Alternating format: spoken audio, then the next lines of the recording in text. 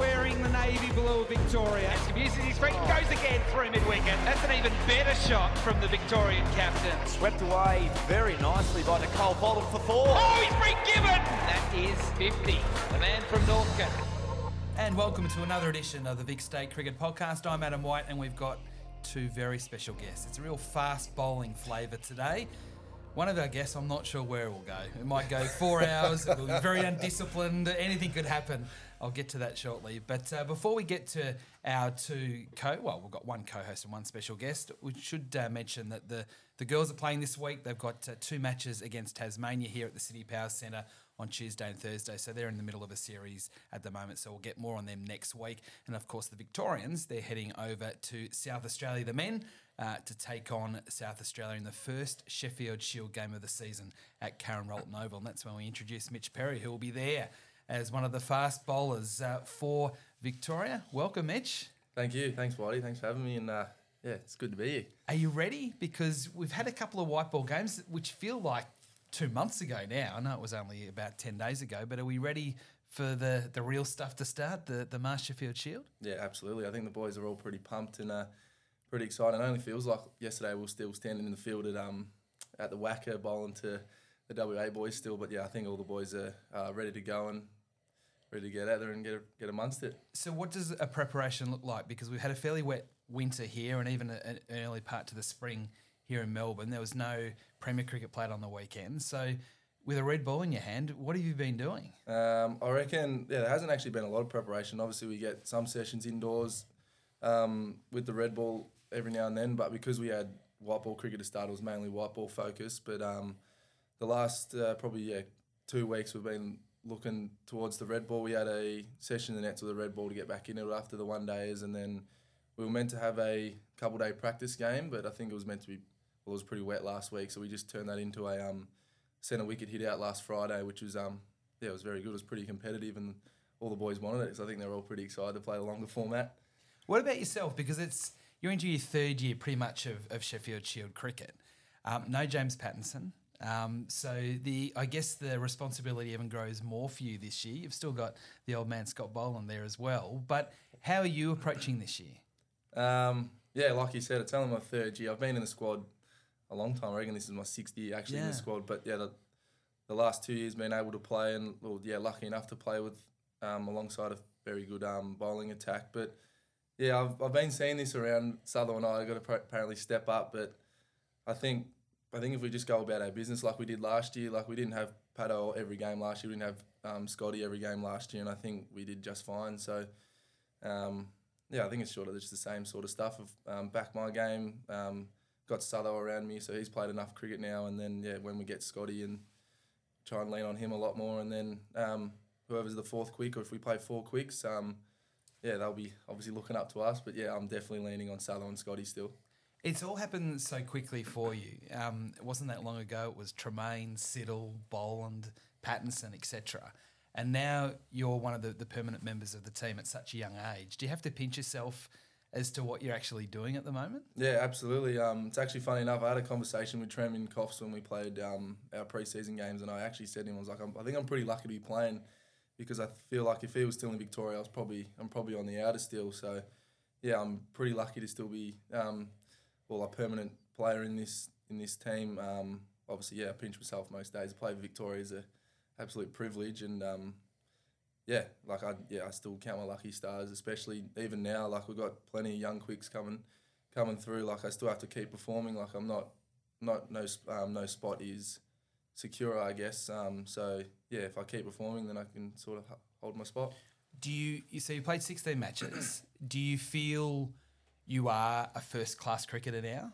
Or you still feel you got to wait for Chris to read out the team to make sure you're in it? Or do you feel comfortable in the surroundings of, some very serious cricketers that play for Victoria? Yeah, absolutely. Obviously, we've got one sitting opposite me. He's a very serious cricketer. But I'm getting a lot more comfortable. Last year, probably before Christmas, I wasn't quite there. And then obviously my first year, I was a bit in the deep end I think. But I still... I don't even know if I'm in the squad for this week, so I still, obviously, I don't think that I'm a certainty every game. So, if I get picked, I get picked. I'm not I'm not getting ahead of myself saying, I'm playing every game this year. Like, that doesn't happen because we've got plenty of young guys and plenty of quicks putting their hand up. So, yeah, like, obviously I feel sort of comfortable, but obviously everyone's trying to get my spot. So Now, what's it like to be sitting opposite Merv Hughes? An old man. No, it's obviously great. He's an Australian legend, Victorian legend, so you don't get to do that very often, do you? No, exactly right. Now, Merv, welcome. Merv Hughes, Victorian legend. Whitey going very well. What Got a good head on his shoulders, hasn't He's he? very impressive. What do you like? He's sort of laid back, and there you are putting pressure on him. Exactly right. Mate, Trying my just best. get off his back. And what a Trying my fantastic best. answer is that, 16 games in, I don't think you feel secure until you're just a walk-up start. And like Mitch said, he's not a walk-up start. He's got to wait till I think he might be. Yeah, but it's a good view to have, because Yes.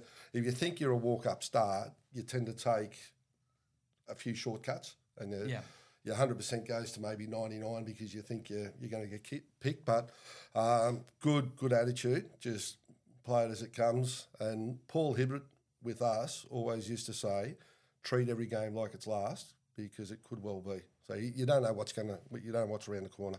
It's been a weird couple of years, obviously, with COVID. We've covered a lot of Sheffield Shield games together, and we've seen Mitch bowl. So it's hard because we're watching off a television screen. There's these weird situations where we're in a studio somewhere in Brunswick here in Melbourne, and the boys are playing in New South Wales and South Australia. But from what you've seen of Mitch coming through, what do you like? Just his attitude, just his approach. And it's a big thing. Like, as you say, he's behind James Pattinson and Scotty Boland, but probably a real good thing for the young bowlers for Victoria now is having a look where Scotty Boland is, because he was behind Peter Siddle and James Pattinson for a long time. And when he gets picked for Australia at 30 years of age, people say, where's he been?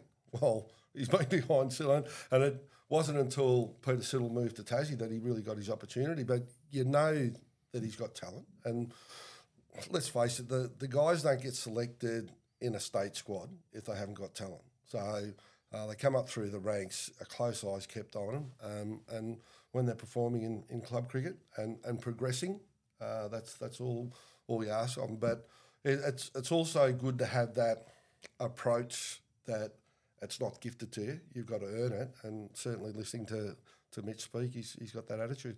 Now, I know you're still very passionate about Victorian cricket, but the question I'm asking all our legends when we speak to them is, what does Victorian cricket mean to you?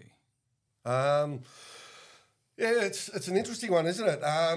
Victoria cricket for probably 4 or 5 years. So I was in and out. So I came in at a time where Max Walker retired. Ian Cullen was in the squad, and he was in and out with Australian duties. And I got in World Series days. So a few of the players left. So to get into an ageing squad as a young bloke and have blokes like Alan Hurst, Max Walker, Ian Cullen around, it was fantastic just to watch the way that they went about things and just to pick up little tips along the way. And Maxie Walker was fantastic for me. He's just very, very approachable and very open and very willing to give young players a bit of his time. So before you got into the Victorian team, tell us a little bit about your background and when you realised that you're going to be a fast bowler, an aggressive fast bowler. Were you terrorising kids at a young age, or did it come to you later? No, not really, because I like growing up country Victoria. So I reckon started playing competitive cricket at Violettown. So only a small town. I had an under-16, so you're 11-year-old playing the under-16s. So you bat number 11 field and don't bowl. So that was it. So you just think, how good's cricket? What a fantastic game. And then sort of come back to Werribee, playing the under-14s, and went up to Myrtleford. And I reckon what helps your development is playing senior cricket at a young age and training with men. So 14, 15, 16 years old, playing senior cricket, you learn to swim very quickly. So that just obviously helps your development. But as you work through, and I don't want to speak for it, but my view is that as a kid you dream to play for Australia. everyone who follows cricket, you're in the backyard and you don't want to lose the toss, because if you lose the toss, you're England in the Test match, and no one wants to be England, let's face it. But as you go up through the grades, so I went from Werribee, thirds into the seconds, into the firsts. And you're not thinking about progressing. All you're thinking about is holding your spot. Then you get down to Footscray, thirds, into the seconds, into the first. You're not thinking about state cricket. All you're doing is thinking about holding your spot at Footscray in the ones, because we had some bowlers that were really good. So a young bowler in, if the more experienced bowlers show a bit of form in the seconds and you're not taking wickets, you're out. And then when you get into the Victorian side, the squad to start with, and geez, you're hanging with Alan Hurst and Max Walker and Ray Bright and Graham Yallop and Johnny Scholes and those blokes that are legends. And a lot of people don't realise that at my age, the Sheffield Shield was on the ABC, so you could watch it. Yeah. So Friday, Saturday, Sunday, Monday, the last session used to come on TV, so you'd be watching it. So we used to take last half hour off school to go and watch that. And some Fridays and Mondays, you just, cricket's at the MCG, let's go in there. So let's face it, school's not all that important, is it? Absolutely, I agree.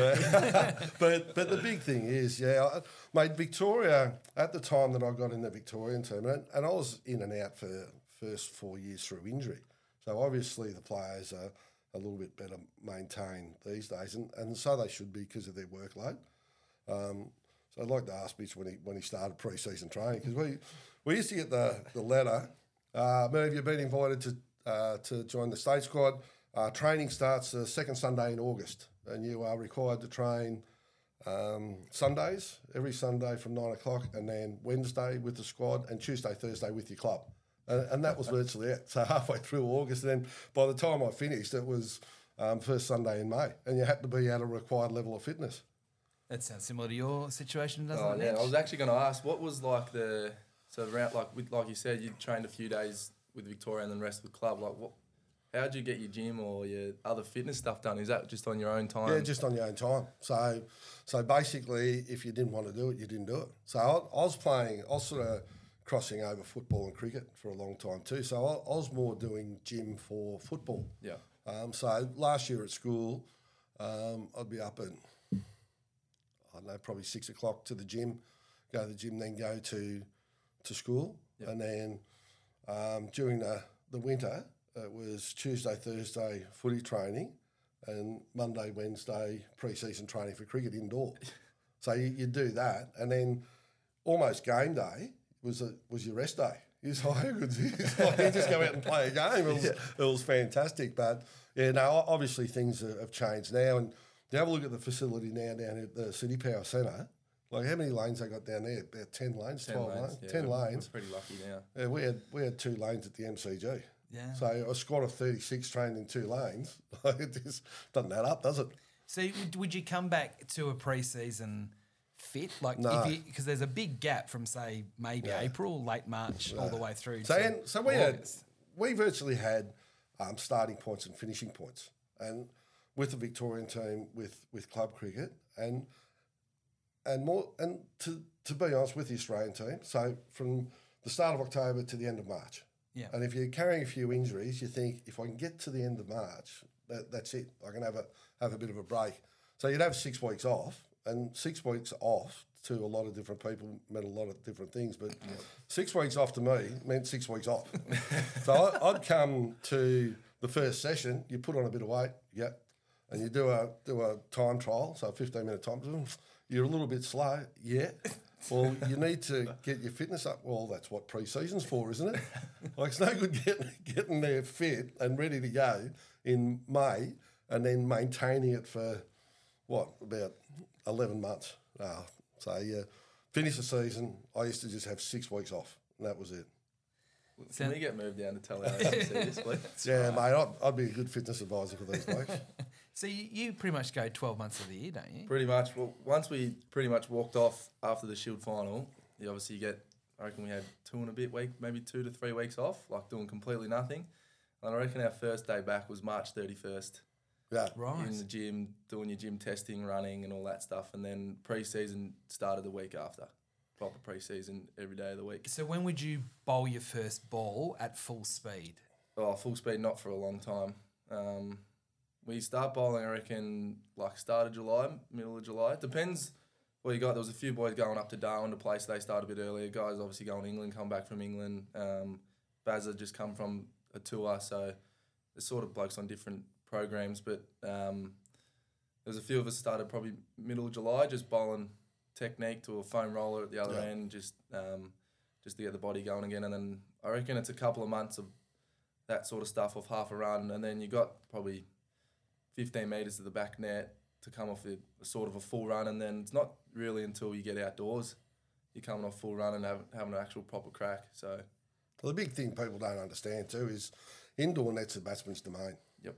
So you get in there, there's not much swing, there's not much movement, and when I'm coaching, you just say to the bowlers, guys, indoor nets, bowlers, all you got to do is work on your execution.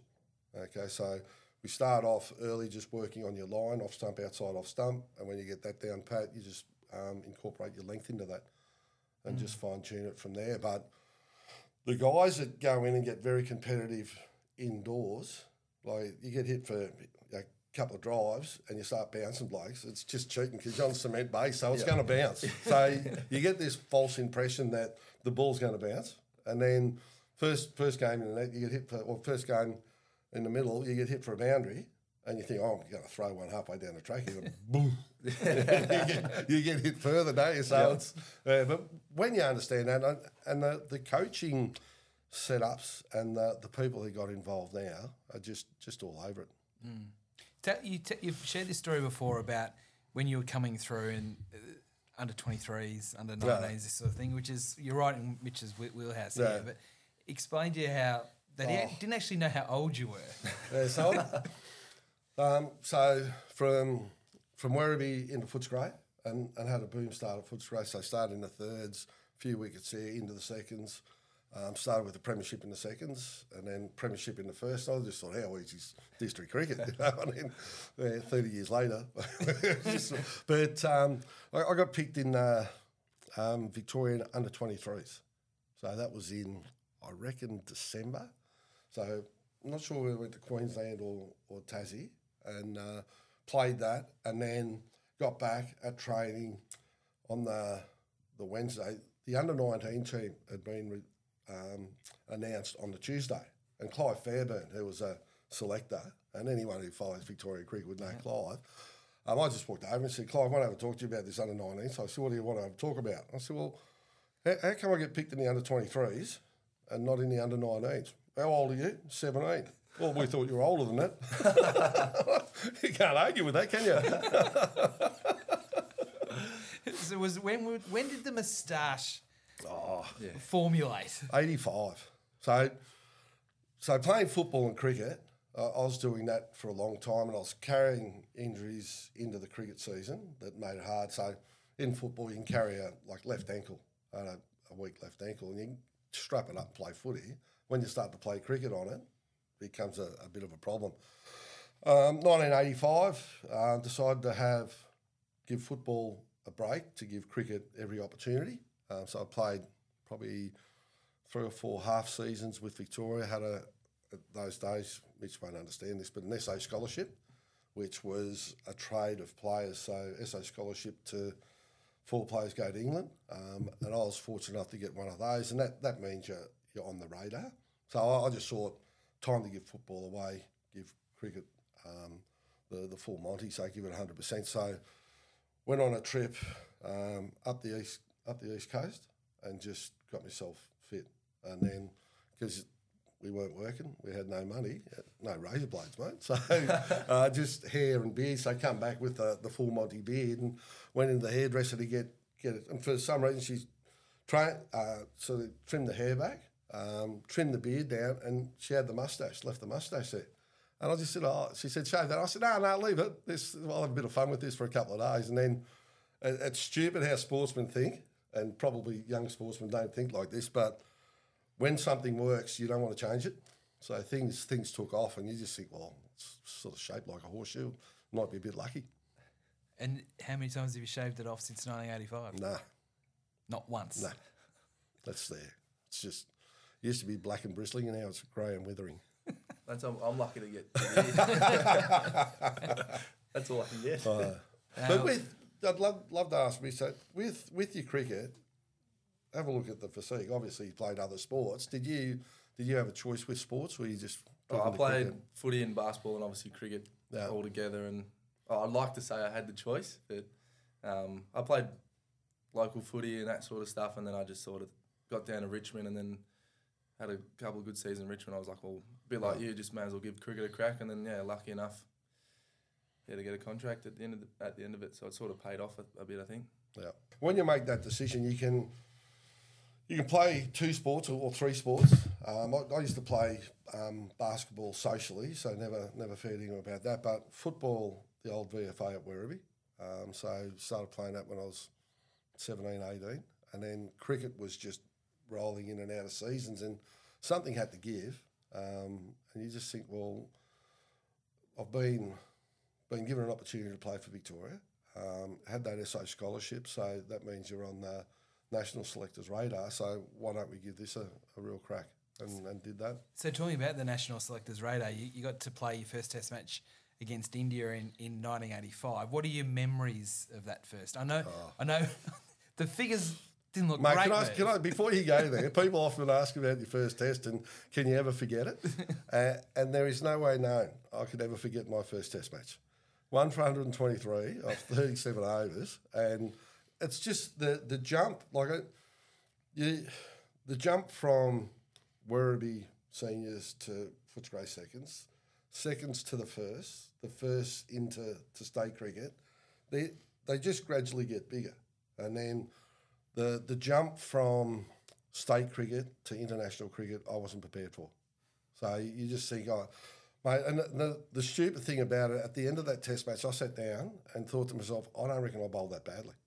And you take 1 for 123, you just think, what the hell is going to happen if you bowl badly? But it was just interesting. And I had to talk to Ian Cullen, and Ian Cullen was a pretty good mentor for me. And he just said, mate, the big difference between club cricket, state cricket, and international cricket is club cricket, you can bowl a bad ball every over and get away with it. State cricket, you bowl a bad ball every 2 or 3 overs, you get away with it. And at international cricket, you bowl a bad ball, you get hit. And that's a big difference. It's just that margin for error against the better players. And obviously, the higher the standard you play, the better wicket you play on. Yeah. So it makes it easier for batsmen. It's a batsman's game. Absolutely. Do you find that, Mitch? That's a good point about, going and playing here at the City Power Centre or going and playing on the SCG. It's a bit different to some of the pitches you get to play on when you're playing Premier cricket. That might be a little bit better for the bowlers. Absolutely, yeah. There's, like Merv said, there's no margin for error when you're playing state cricket. And then, if you get down to Premier cricket, the wickets obviously offer a little bit more. The big super seam balls that they give us, they nip around for a lot longer. So, you get there's more, more chance to get blokes out. So more grass on the wicket and not prepared for as long. Yeah. So a state wicket's prepared for, I reckon, 4 weeks. Yeah. So you come down here for a state game, 4 weeks out they're starting to prepare it. Come down here for a club game, might be maybe 2 weeks, a week and a half. Yeah. So, massive difference. So you played your first Test match. You then didn't play again straight away. Were you thinking, I'm not sure I'm getting one Test? Yeah. One. Were you thinking that? Or the thing that I learned, so there was a bit of an upheaval. So that was 1985. So just as we were recovering from World Series cricket, we had that Rebel Tour to South Africa. And that opened the doors for guys that weren't ready to play. And I was one of those guys. So I got over to Adelaide. Bob Simpson was appointed coach. That was his first game as coach and selector for Australia. Laurie Sewell was appointed chairman of selectors, and Alan Border was appointed captain. So new blokes into the role. And those 3 blokes deserve a lot of credit for where cricket in Australia got to. But the thing that I learned under them, it wasn't the quantity of training, it was the quality. And Simo was big on that. And I brought that back to Victoria in that you go to Victoria training and you'd bowl for 3 hours. And you see you're getting something out of it. But half the time you're going at 70, 75, 80%. So you're just floating in. And I learned over there that if you train for an hour and a half, but you increase your intensity, you're going to improve. So I brought that back to state cricket. And and then you identify where your weakness is. So quite often, if I wasn't bowling well with a new ball, what I'd do is get to training, do a warm-up, sit there and do not much until I bowl my first ball, get a new ball and simulate what you do in the game. And then you'd have a look at the figures and think, well, the last session in the day, I'm struggling a bit. So you're bowling when you're tired. So I used to get to training, run a lap at the lake, come in. So you fatigue yourself before you bowl, and then you bowl under those pressures. The big thing you've got to learn at the high level you go is how far you can go. So because you're playing 4-day cricket, you play 1-day cricket, so 2-day cricket over 2 weekends at club level, it's pretty easy, isn't it? Yeah. You not often you get to bowl back-to-back. When you play state cricket, the first eye-opener is when you bowl for a full day and you think, gee, they're only 4th and we've got to bowl again tomorrow. So it's a little bit daunting, and you soon find out the difference between pain and soreness. So you can play with soreness, but you can't play with pain. And they're the things that you've got to identify with. So when I was playing, physiotherapist was my best friend. Absolutely, they still are. They are, aren't they? They're great. We have a good running joke between a few of the quicks. We call each other the towels because we're always on the tables. Do you, with what Merv's saying, how much of that is resonating with you? I can see you sort of nodding as Merv's talking. Obviously, I mean, it's a different era, but it's still the same thing you're doing. We have the same thing. We as bowlers, we obviously have a certain amount of balls to bowl at training. So to get something out of it's short, sharp. Like you could only bowl for five overs, and you got to try and get something out of that. But it's probably perfect. It's quality over quantity. I reckon it's great. Griff, our new bowling coach, is exactly like that. He could be happy. You could bowl 2 overs and you could tell him, I'm feeling good. And he'd be like, that'll do you then. And then same with Mick in the past as well. So where do you get that foundation? Is it in the gym or is it earlier on in the pre-season? Running in it. It's probably, a lot of running, getting running technique going, building a foundation in the gym. I think gym's very, very important for bowlers. Obviously, we run in all day and landing on the crease, and then I think it's probably when you're younger, if you get a few technical issues you got to iron out. I think I had a few when I was younger, and I had Mickey Lewis iron them out pretty quickly for me, so I'm pretty thankful for that. So now I don't really have to worry about much. It's all about just getting myself strong and staying on the park. You had 2 pretty good blokes, didn't you? So Mickey Lewis, obviously, and Timmy McCaskill. Yeah, I had Timmy when I was through the pathways, and then straight in with Mickey, and then at back end of last year I had David Saker, so he's obviously pretty good, and now Griff. So we've been pretty lucky with bowling coaches. So Merv, you mentioned Alan Border. Now you and him had a really close relationship. Why was Alan so good to you, or so important to you? I think Mitch will tell you the captain. If you don't trust the captain doesn't trust you. You're not playing. So Alan Border was a heart and soul man, and the thing that I loved about him, that he was a player's man. So he got Captain Grumpy from the media, but the thing about it, he used to go there in those early stages of his captaincy when we were a terrible side. We're arguably the worst team playing international cricket. And the media used to bag the young players, and we loved him because he used to stand up for us. So he got the Captain Grumpy, but as a player, you just always knew that he had your back. And that's what you want from your captain. And Mitch, we're already seeing that with Pete captaining you, and we had Pete in here a couple of weeks ago. He backs you guys in. He particularly backs you in. When you need a wicket, he throws you the ball. Yeah, he looks after. Do you feel that? Absolutely. Yeah, at the top of mark, he's always backing you in. If you've got a plan you want to go with, he's like, 100%. I'm happy with that. I think if we're confident in the plans we want to bowl and how we're going, then I think he just sort of takes the back step and just lets us go about it.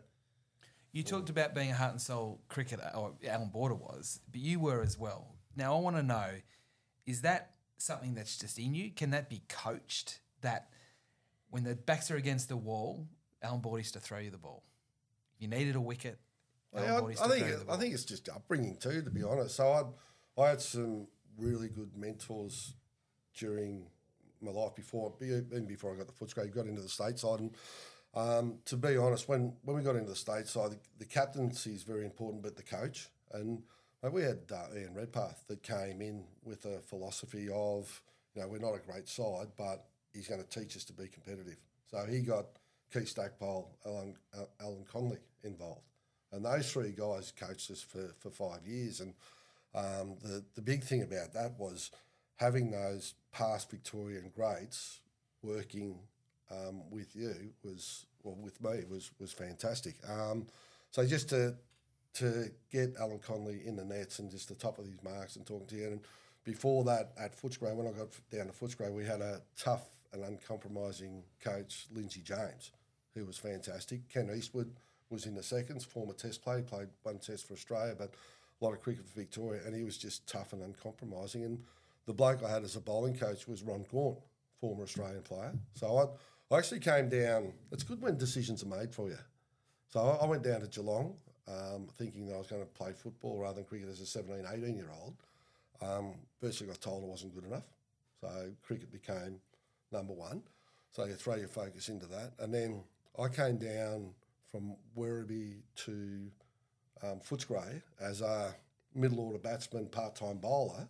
I reckon I bowled 3 balls in the net. Ron Gaunt just walked over and said, "Right, mate, you don't bat anymore, you're a bowler." I think, oh, how good's this? I just don't even have to think about life.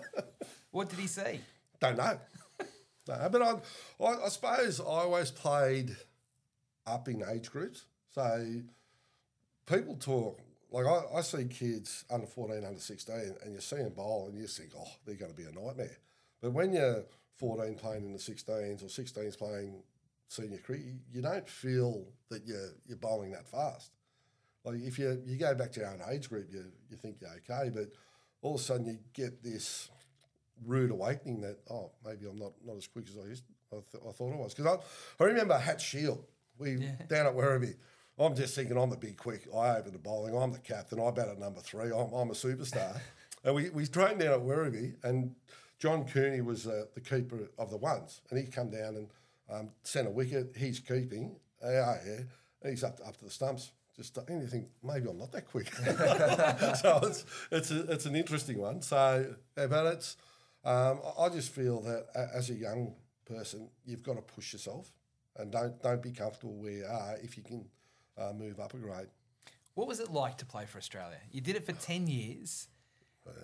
You're involved in some famous incidents, which we'll try and get to. They run out of time. But I thought we was here to talk about Victoria. Well, we are, but no, but I know because you don't like talking about it. I know that. But 10 years you've represented your country. No, 9.5, but we'll round it out. Mate, every game of cricket that I played is that whether I played for Footscray, whether I played for Victoria, whether I played for Australia, you wanted to be there and you wanted to do well. And I reckon the big thing, it's not that you want to do well for yourself. I've had to think about this over the years, and probably my biggest motivation when I played cricket was I didn't want to let anyone down. So you go out and you just think, right, and Dad always said to me that doesn't matter how tired you are, you can't take wickets if you're not bowling. And you think that's pretty reasonable, isn't it? So every time you got the ball thrown to you, you just bowled. And if you bowled, you got to have a crack, don't you? Good advice, Mitch. Yeah, absolutely. That's what we're trying to do now is whenever you get the ball, just have a crack. So the pressure that comes from playing for Australia is you become well known. You've got the moustache, you're a big Victorian, you're representing not only Australia, but you're representing Bay 13. What was that like to be an icon? So you don't see it as the individual. You don't really see it as being an icon. You just see it as, mate, it's good to be known. And that's why I can't understand when guys go to England and the Barmy Army gets stuck into them. If I was going to England as a young bloke and the Barmy Army were getting into me, you'd think, how good's this? They know who I am. But if they're not chanting about you, like they don't know who you are. So you can't be doing that well, can you? So I could never understand Mitch Johnson saying that it was really off-putting because they were chanting about him. Well, they knew him. So the MCG, we had these debates, always had the debate, argument, conversation with these wankers up in New South Wales about the best ground to play on. And they always said SCG. And we always said MCG.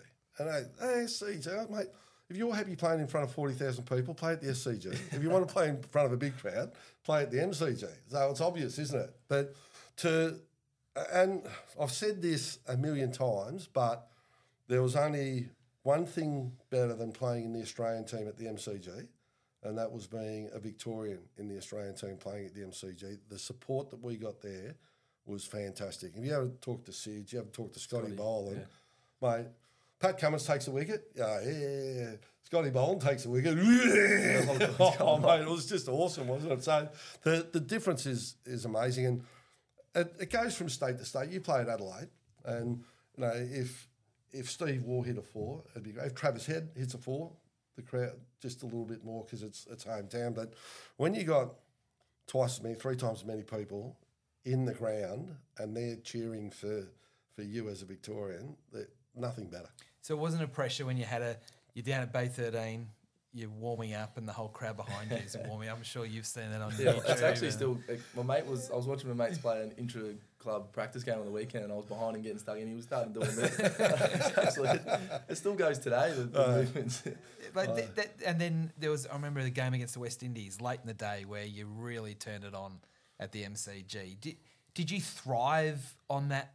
Not so much pressure of expectation, but everyone wanted you to do well. Yeah, I think you've got to eliminate that because if you're trying to please everyone else, and I learned very, very early on probably 2 things: control the controllables, and don't try and keep everyone happy.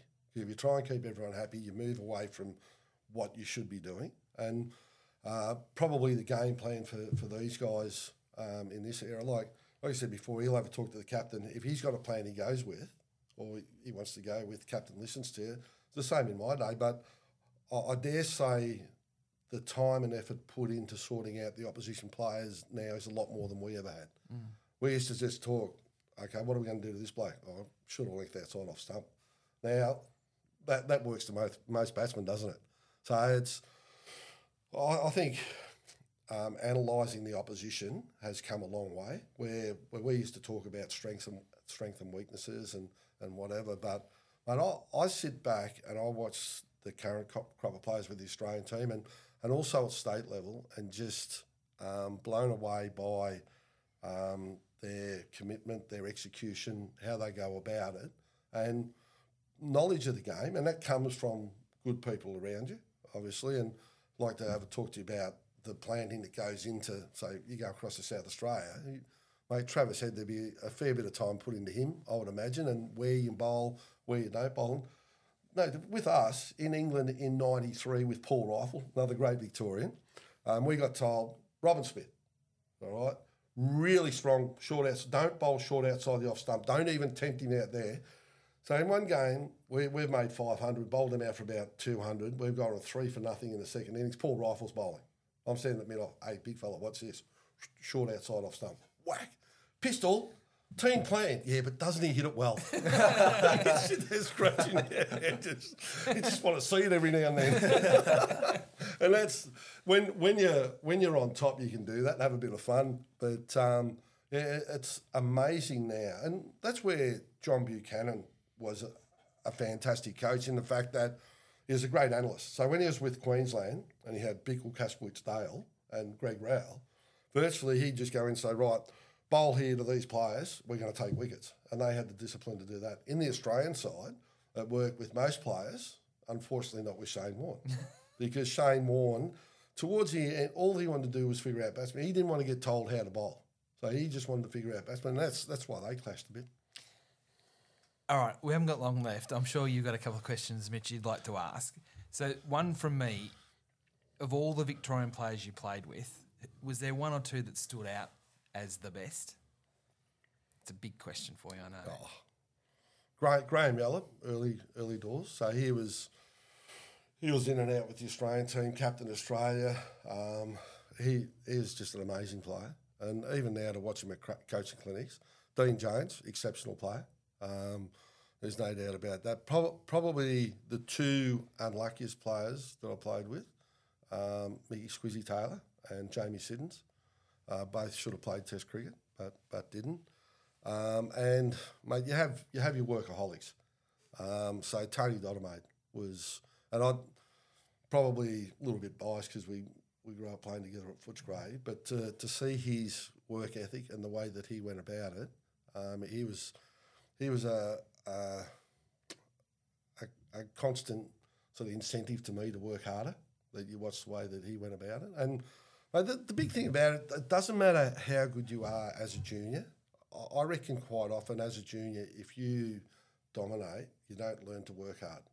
So I was never one of the better players, but you just had a crack. You always had a go, and I think that's more important, and that's the message you try and get across when I'm coaching the young kids now is that talent can take you so far, hard work's going to take you a little bit further. I've got a couple more, but you got one, Mitch? Yeah, I've got one. It's not really to do with cricket, but sort of is. Who was the best off-field performer in your time? Oh, Merv excluded?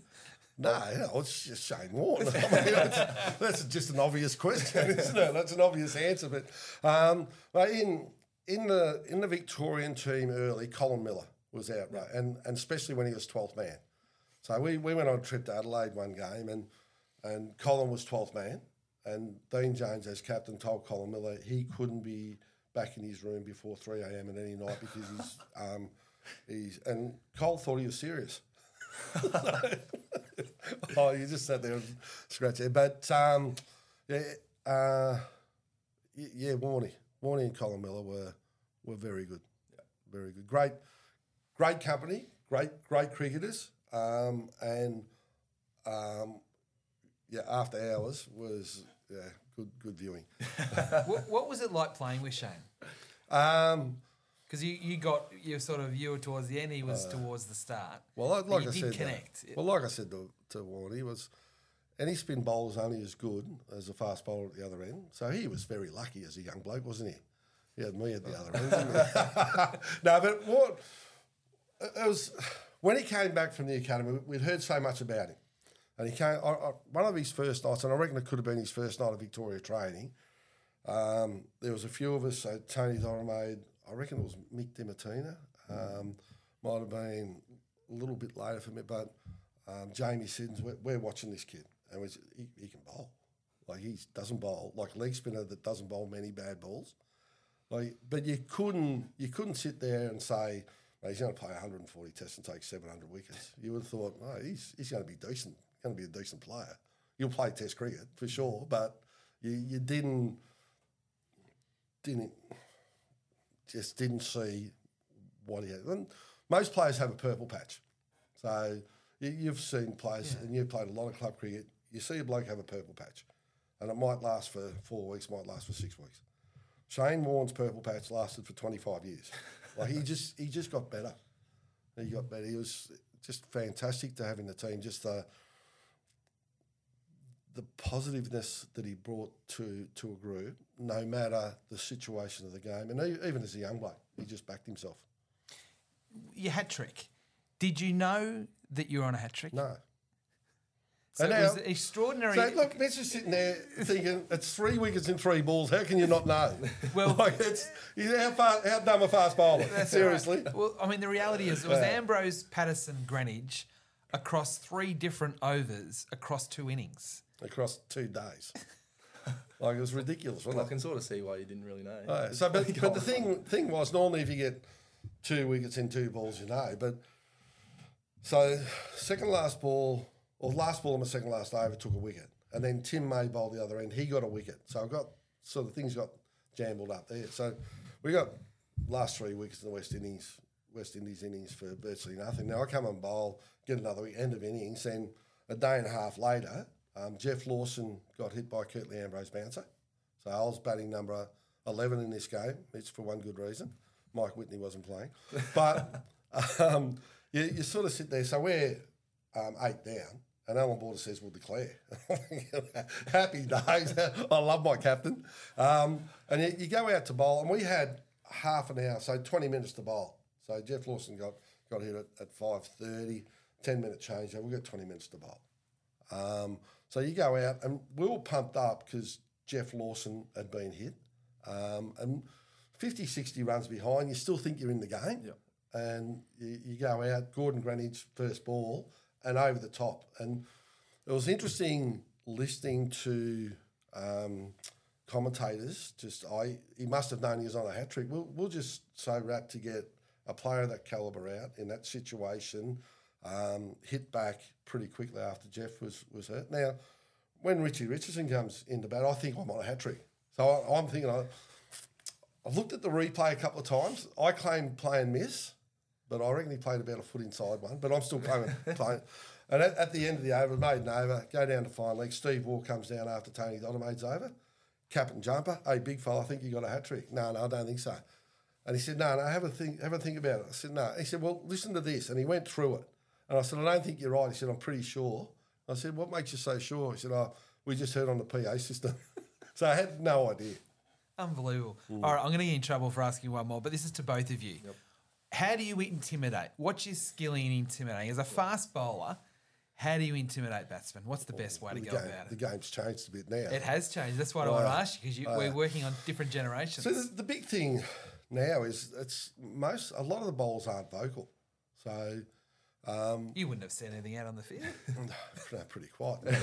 But the thing that people don't understand too, sledging, chirping, whatever you want to call it, for as long as I've been involved in the Australian team, it was verbal intimidation. Is that we spoke about strengths and weaknesses of opposition players, and if one of their weaknesses was that they could be distracted by verbal, then you went verbally at them. And there's other guys that were off limits that you couldn't go at. So, mate, it's no good, for instance, Javed Miandad, getting into Javed Miandad, because he loves the conflict in the game. So he stands up, so you just take the emotion out of the game. David Gower, I got pinned in England for not having a go at Gower, Gooch or Gadding. And you just think, well, why would you? Like, they've played against better cricketers than I'll ever dream to be. So why would you go verbally at them? And we had a talk about things that we used to talk, like go after Atherton, go after Hick, and these three players were, just let them go about. But you got to pick your target. If you pick the wrong target, you're in big trouble. What about you, Mitch? I mean, you're only a young guy coming through. Yeah, I was about to say I probably don't have the credentials to be really getting into anyone. So, and especially now that I'm not a watchman, I don't really want to be upset. You don't want to be upsetting people, do you? Yeah, and then you're copping it that night. Or I think for us, I think we're a pretty quiet team in general. Like Scotty, pretty quiet. Salo's. I think we just try and show it with how we bowl. Like just bowl aggressively. Like obviously not getting into batters' faces or anything like that. If we can just be an aggressive team, fielding the way we bowl, like bowling the ball hard at the batter, making the batter play, hit the stickers, that sort of thing. I feel like teams can walk on and be like, well, that felt like there was more pressure out there than there actually might have been. So I think the batters in the slips and that, they have a little bit to say, but I sort of just stand back and just... Physical presence. And I talk about that as a player that's played, and when I talk about going as batsman and picking and choosing, that's from a bloke at the end of his career, but early in career, you're finding your way. So when you start playing state cricket, like play club cricket, you get to a point where you have a bit of a go, and then, mate, you have a go at someone at state cricket and you get hit for 3 fours in a row, you think, well, that didn't work too well. so maybe you got to be a bit... But it's a changing game now, and the thing that I like is the physical presence and the pressure that the team puts on the opposition. So when a team starts to wave, and we had 2 very good wicketkeepers in Michael DiMartino and Darren Berry, and wicketkeepers are the yardstick of your team. If they're up and about, they carry the team, and it doesn't matter what the situation of the game is. If your keeper's up and about, they'll drag everyone with them. If the keeper's dragging his ass, everyone's flat as a tack. But for us, for a long time, Michael DiMartino was fantastic. And when Darren Berry came in, he was the same. He's a bit chatty behind the stumps, liked a bit of conflict, but always up and about. And the good wicketkeepers are the ones that if there's a bad throw half volley, they just pick it up. They don't carry on. They just throw it away, and away you go. And mate, if you've got that behind the stumps and you've got good leadership, the rest just follows. I think we got to a point where we just try and take the piss out of each other. Like I'm getting into Salo at mid-wicket, he's going me, I'm getting, like, we're just all just trying to lip each other, and the batters are probably thinking, what the hell's going on here? But, like, I think Pato was a bit like that. He was a very good... Well, Pato was aggressive, wasn't he? Physical presence as well. Like, the way he bowled, like, after a ball, he's, like, puffing the chest. Like that's awesome to watch. So, But he also had, when you played with him, he also had 10 years under his belt too. yeah, absolutely. So that's going to be you in 10 years. Yeah, I don't think we're a very. Well, you hope. Yeah. Yeah. I think it's more, if we can just be aggressive with our fielding and bowling, I think that's why, we go really well. There's different forms of aggressiveness, isn't there, as a cricketer? But the other thing you learn too is that it's no good barking if you can't bite. Yeah. So if you've got the junkyard dog that barks and you jump the fence and he rips your leg off, that's a good dog to have. If you want the chihuahua in the front yard that yaps away, and as soon as you jump the fence they take off, there's no credit to her, is it? You got one last question for Merv? You got it pretty much covered. You got a question for Mitch, or are we done, do you reckon? No, the question I'd love to ask of Mitch is, with the time now that you guys put in, is it still enjoyable, or does it become taxing with the meetings, with the time, with the training, with everything thrown in? I reckon you're asking the wrong person. I still absolutely love it. Like I love all the meetings, learning about different players, opposition, all the trainings. I think it's all still very new to me. I think if you ask a few of the older boys, it might be a little bit different. But I think for us young guys, I think we just absorb, if we can absorb as much as we can, like we spoke about earlier, all the analysis stuff. Like that's awesome. We got there's literally pages of opposition that we look at, vision, all that sort of stuff. So I think if we just keep absorbing that stuff, we're going to get better. But yeah, to answer your question, I absolutely love it. So I don't reckon I'll ever get over it. That's the answer I was looking for. Very good. Merv, thank you for coming in. No really worries at all. appreciate it. We had so much more we could have asked you, but really appreciate sharing some of your experiences as a Victorian player, as an Australian player, and as an icon of Australian sport. Thank you for coming in. Thanks. Peachy. And Mitch, good luck this week against South Australia. We'll all be watching. The season, good luck for the rest of your career, mate. Absolutely. Should be good. I'm sure we'll have you along throughout the course of the year on the podcast. Absolutely. Mitch Perry and also Merv Hughes. That wraps up the Vic State podcast for this week, the Vic State Cricket podcast, of course. We'll catch you again next week.